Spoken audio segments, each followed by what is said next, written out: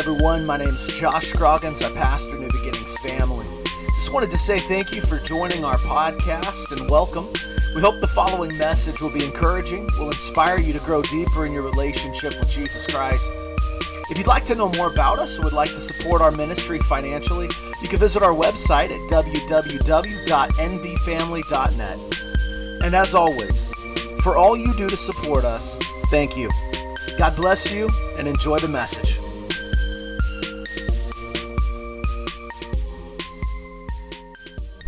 Hey everybody, welcome back to the podcast. Thank you for joining me. My name is Josh, and we are finishing up our series called Could You Use Some Help? In this episode, we are talking about divine direction. One of history's worst decisions was that of French Emperor Napoleon Bonaparte to invade Russia in 1812. At the start of that year, Napoleon was at the height of his power. Then he invaded Russia with about 658,000 men. At the time, it was the biggest army ever assembled. By year's end, Napoleon had endured a catastrophic defeat, lost most of his men, and began the downward slide that would culminate in his exile. The Russian debacle was the result of not just one bad decision, but a whole series of bad decisions. The first bad decision was Napoleon's poor choice to appoint his unqualified stepson, Prince Eugene, to a major command. Early in the campaign, Napoleon had maneuvered the Russians into a situation where they would be forced to give battle, only for his inexperienced stepson to mess it up and allow the Russians to retreat. Napoleon then plunged into Russia, chasing after the Tsar's army. The Russians retreated for hundreds of miles, refusing to give battle, scorching the countryside behind them. The emperor had planned to halt at Smolensk and go into winter quarters, resume the campaign the following year. But once there, Napoleon committed his second mistake by deciding to continue on to Moscow. The Russians finally turned around and offered Napoleon battle at Borodino near Moscow. Napoleon won a tough fight, but at the decisive moment, he made his third bad decision by wavering and refraining from using his usual tactic of sending in the elite Imperial Guard kept in reserve to finish off the reeling enemy. That prevented the victory from becoming decisive and allowed the battered Russians to live and fight another day. Napoleon then marched into Moscow, assuming that the Russians would want peace. Of course, now that he had their capital, he made his fourth bad decision by waiting for peace negotiations in Moscow as winter drew near. By the time he accepted that there would be no peace and he marched back to Smolensk, it was too late. His unprepared army was caught by winter during the retreat. This was exacerbated by Napoleon's final bad decision. It was his choice of route. Napoleon had the choice of two routes. He ended up taking the one that was struck by severe winter storms. The route he did not take saw little snow that year. Most of Napoleon's army starved, froze to death, or were killed by Cossacks. The French emperor had marched into Russia with a grand army numbering 685,000 soldiers. He came out with only 35,000 Frenchmen still under his command. Have you ever made a bad decision? Have you ever made a series of bad decisions? Have you ever maybe almost made a bad decision and then you had a feeling you couldn't quite explain that changed your mind? Have you ever felt like maybe God gave you instructions you didn't understand at the time and it turned out to be perfect when you followed those directions? See, this is one of the jobs of the Holy Spirit. He guides us, he directs us. And in this episode, we're going to finish our series called Could You Use Some Help? About how the Holy Spirit helps us in our daily life. We talked about a few things in this series, right? We talked about how the Holy Spirit helps to bring light into our darkest places and to set us free. In the second episode, we looked at how he helps to keep us walking free by filling us with joy and hope and peace. And last week, we explored how the Holy Spirit helps to equip us with spiritual gifts, with power, with authority, and with boldness. And in this episode, we're going to finish the series by learning how the Holy Spirit guides us and directs us. When we talk about direction, there is a passage that comes to mind. It's found in Acts 16, verses 6 to 14. It says, they passed through the Phrygian, the Galatian region, after being forbidden by the Holy Spirit to speak the word in Asia.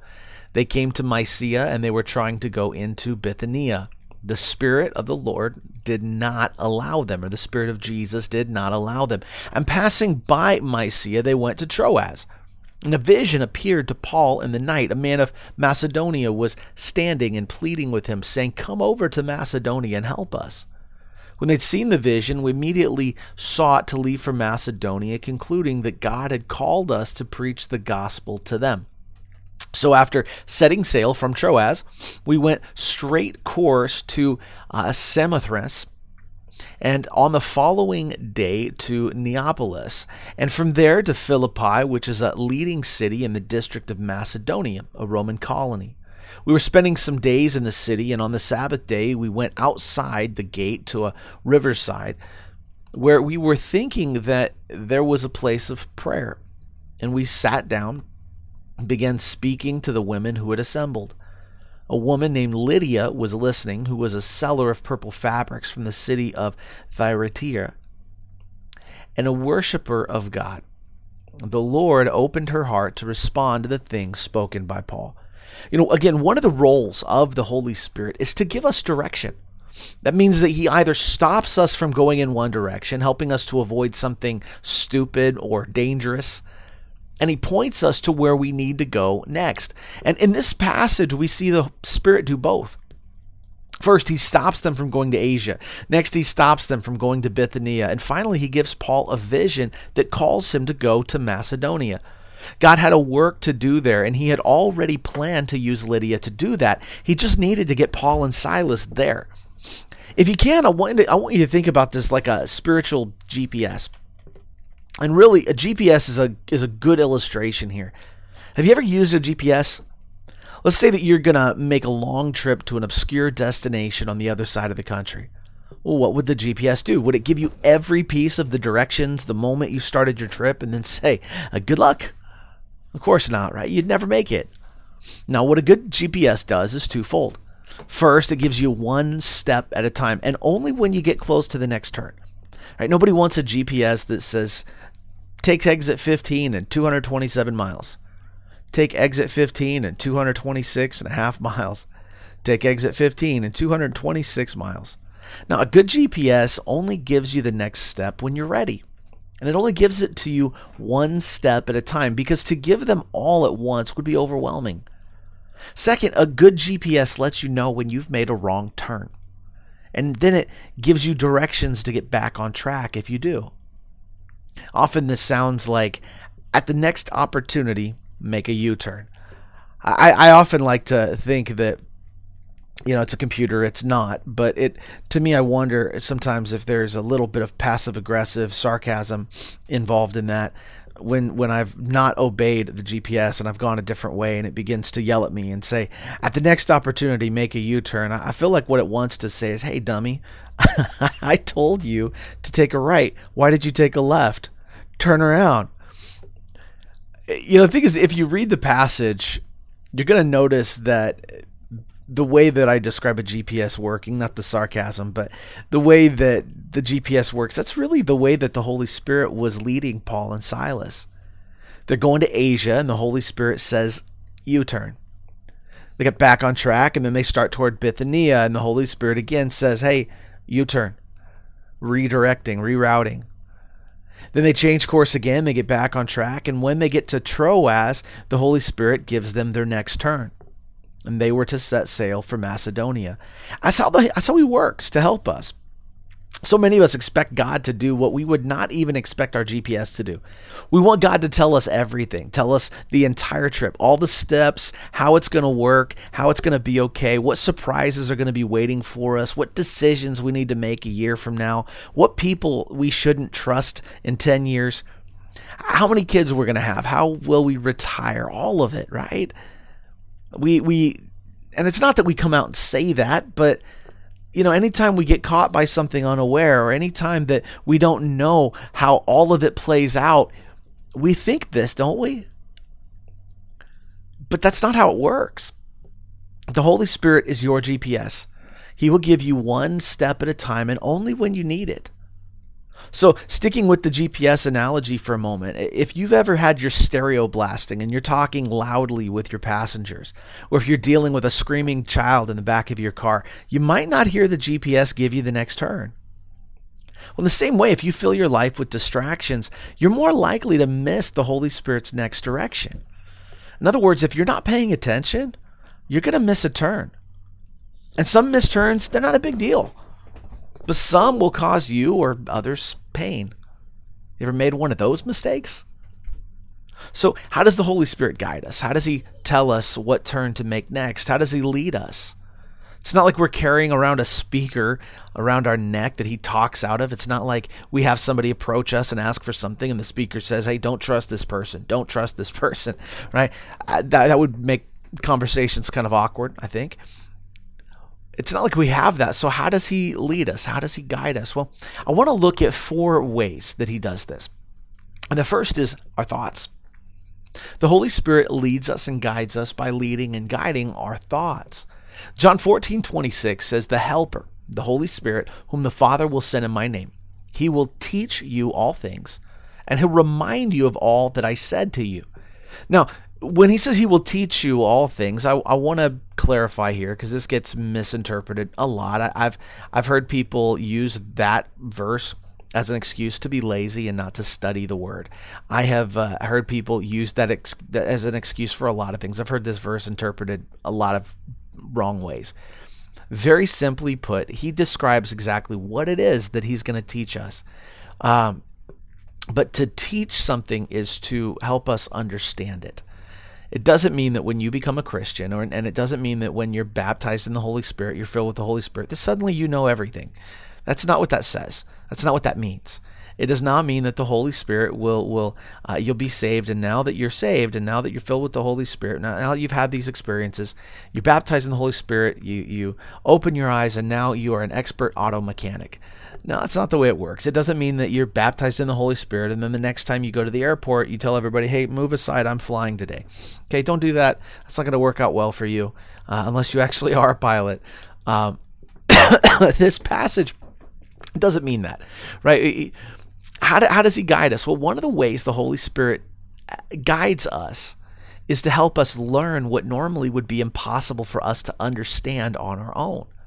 Let me ask you this way. Have you ever read a book or seen a movie a second time or a third time, and then you noticed something that changed your entire understanding about the movie or the book? Have you ever read a scripture that you're already familiar with, and suddenly you noticed something that just made you understand it a little deeper? That was the Holy Spirit at work, teaching you all things. That's what it's talking about. Scriptures are full of incredible instructions for our lives, but people often don't follow them because they don't understand them. I have gotten instructions for things that I was supposed to build before, and the instructions were so complicated I didn't understand them. Those instructions did me no good. And the Bible is full of instructions for our lives, but a lot of people just don't understand them. The Holy Spirit, one of his jobs is to teach us all things. What things? Well, what Jesus says here, and he's to teach us all things and remind us of all I've said to you, is what he said. So we're talking scripture. We're talking truth here. He helps us to learn truth, to understand what has been taught. He helps to guide us by helping us to understand the instructions. When I am given a set of instructions I don't understand, it doesn't help me. But when someone comes along and teaches me those instructions, now the instructions can guide me in a way they didn't before. And so one of the ways that the Holy Spirit guides us is by helping us to understand and to apply Scripture to the lives that we're living right now. The second way that the Holy Spirit guides us through our thoughts is by reminding us of what we've already learned. Have you ever made a stupid decision because you didn't apply something you already knew? By the way, you'll know if this has happened because you will have said the phrase, "Why did I do this? I knew better," or "I should have known better." If you've ever said the phrase, "I should have known better," then here it is. Yes, you have made a stupid decision because you didn't apply something you already knew. See, the Holy Spirit helps to guide us by giving us gentle reminders, and sometimes not so gentle, of what we've already been taught, specifically what Jesus has already said. Should I be in a relationship with this person? Well, what does Jesus teach about what marriage should be? What does the Bible teach about what marriage should be? Should I forgive that person? Well, what does Jesus say about forgiveness? Should I go into a lot of debt? Well, what does Scripture teach us about debt? Again, have you ever done something even when you knew better? The Holy Spirit's job is to remind us. And often he does that through our thoughts by reminding us of what we have already learned. 1 Corinthians 2:10-13 says, "For to us God revealed them through the Spirit. For the Spirit searches all things, even the depths of God. For who among people knows the thoughts of a person except the spirit of the person that's in him? So also the thoughts of God no one knows except the Spirit of God. Now we have not received the spirit of the world, but the Spirit who is from God, so that we may know the things freely given to us by God. We also speak these things, not in words taught by human wisdom, but in those taught by the Spirit, combining spiritual thoughts with spiritual words." And that leads us to the next way the Holy Spirit leads us, and that is through our words. Mark 13:11 says, "When they arrest you and hand you over, don't worry beforehand what you're going to say, but say whatever is given to you at the time. Given to you at the time. For you are not the one speaking, it's the Holy Spirit." Luke 12:11-12 is similar to this, and it says, "When they bring you before the synagogues and the officials and the authorities, do not worry about how or what you're to speak in your defense or what you're to say, for the Holy Spirit will teach you in that very hour what you ought to say." And 2 Peter 1:21 says, "No prophecy was ever made by an act of human will, but men moved by the Holy Spirit spoke from God." Not only does the Holy Spirit direct us through our thoughts, he does so by giving us the words to speak when we need them. There's times where you're going to have conversations with someone and suddenly you're saying deep and wise things that amaze even you, and you wonder, where did that come from? That's the Holy Spirit at work, giving you the words you need in that moment. It's happened to me more times than I can count, and not one time did I know what I was going to say before these conversations started. God simply gave me one thought at a time. And he'll guide your words when you need them. That's part of the job of the Holy Spirit, is to give us words and to guide conversations. He guides your words when you need them if you surrender to his guidance. And I can tell you this, if you have ever been on either side of these conversations, you will know how powerful and life-changing that can be. Another way the Holy Spirit guides us is through our conscience. Romans 9:1 says, "I'm telling you the truth in Christ. I'm not lying. My conscience testifies with me in the Holy Spirit." You know, conscience is a funny thing because there's actually 3 different kinds of conscience. And it's why that word can be so confusing. It can be so misinterpreted. It can be so divisive because people will say conscience and you don't know what they mean by that. Because there's 3 different kinds. And by the way, none of those kinds are a cricket. Sorry, bad joke there. That's a Pinocchio reference. Here's the thing. The Holy Spirit is only one of those 3 kinds of conscience. The first is the kind that we're born with. Romans 1 teaches that God has written his law upon every single heart. That's the reason that we know evil exists in this world.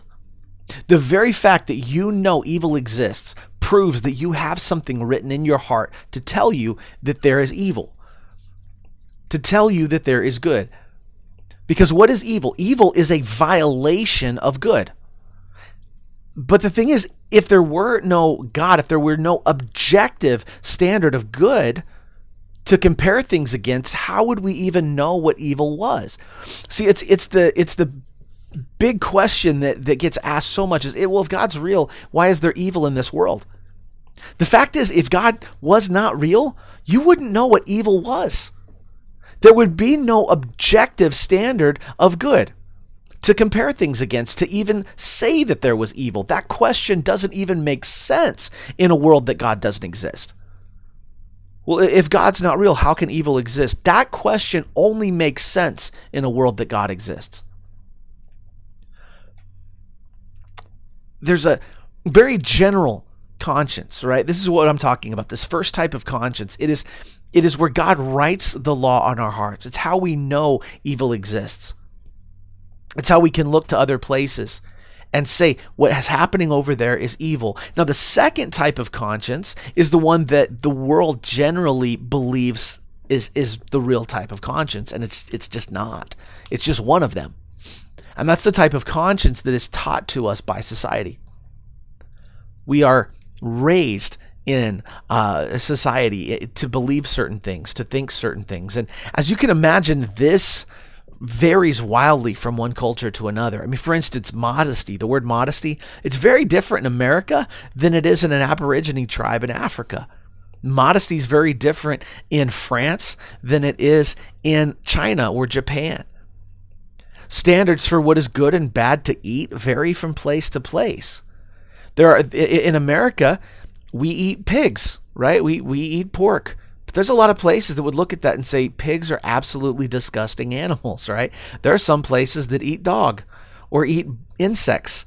And in America, we look at that and say, how in the world could you do that? That's terrible, right? What is good and bad to eat? It just varies place to place. The way that we treat each other, the way that we greet each other, the way that we treat our elders, right? They all vary from place to place.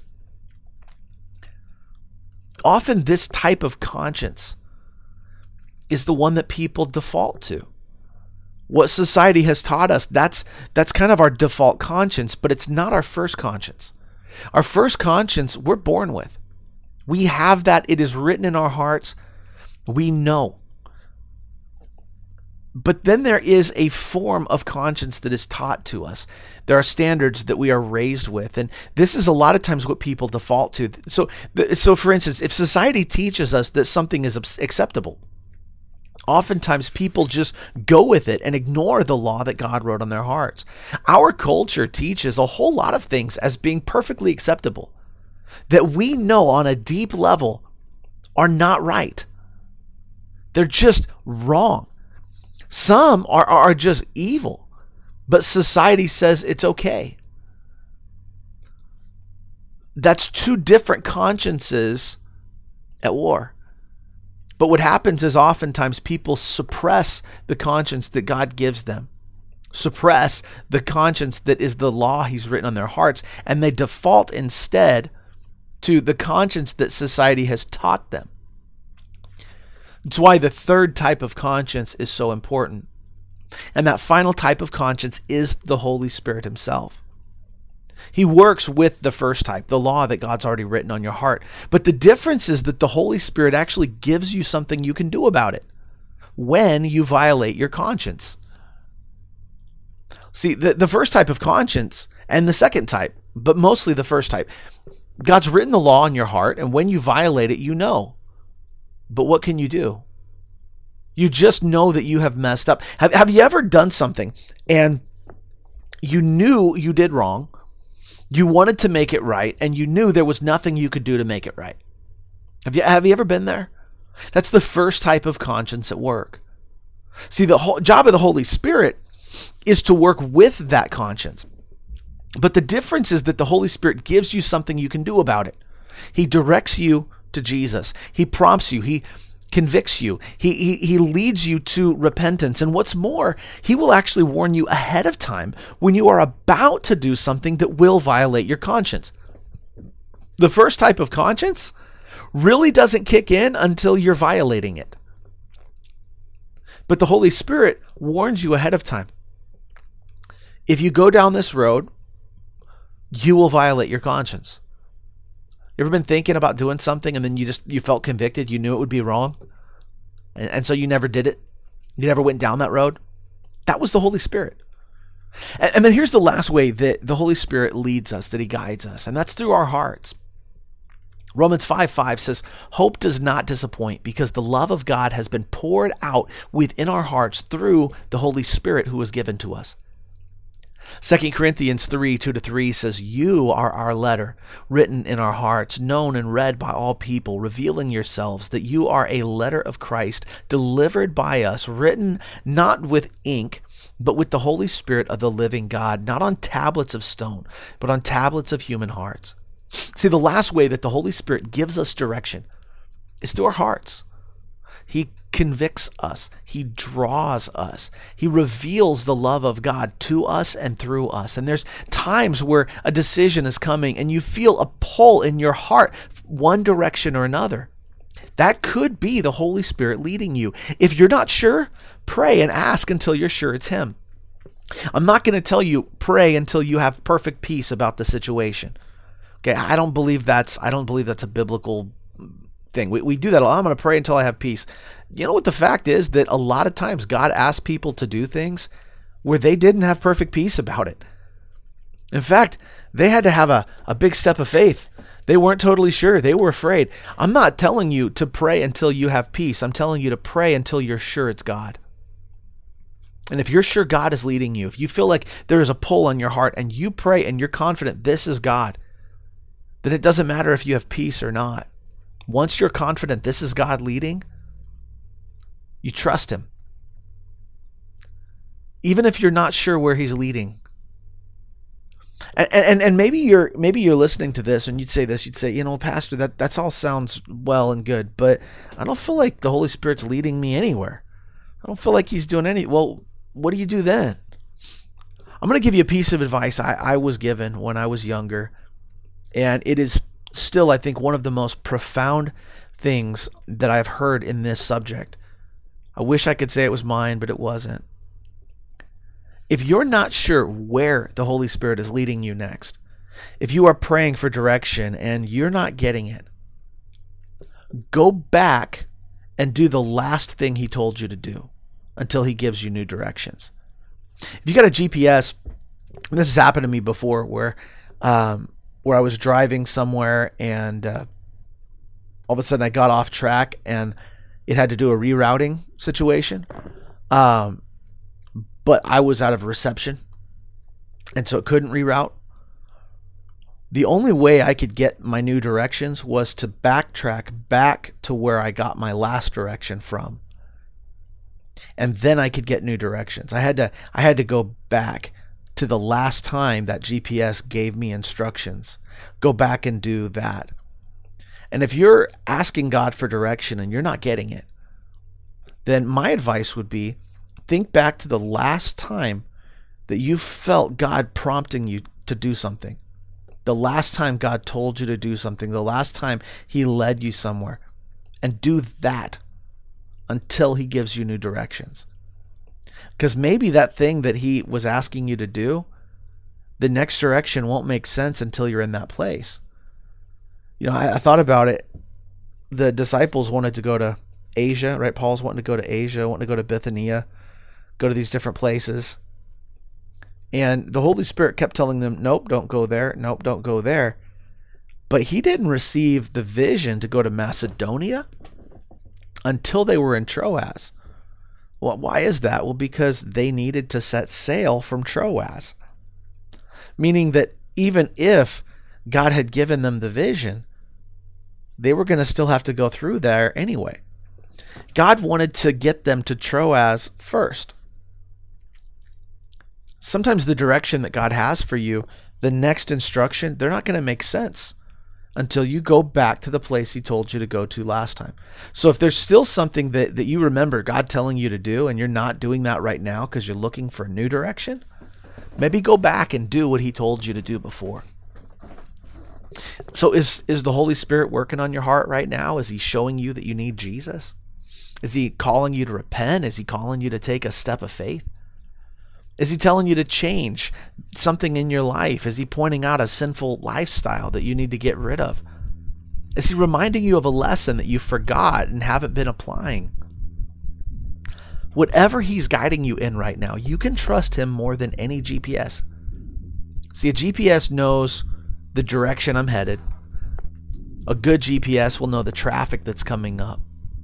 But God knows everything about what tomorrow holds. He knows where you're going in your life. He knows what you're going to run into. He knows the situation of the economy and everything else. 10, 20, 30 years from now, he knows all of that.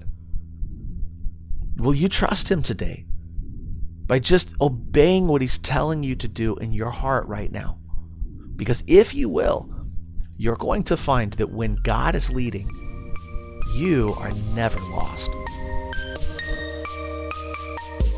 Hey guys, thank you so much for joining us at New Beginnings family. We appreciate you listening and hope that the message was encouraging, inspiring, challenging, that ultimately it brings you closer to Jesus Christ. If you have any questions for us or would like to get a hold of us, you can reach out to us at www.nbfamily.net. Thank you so much. We love you. Have an amazing day, and thank you for all your support. We'll see you next time.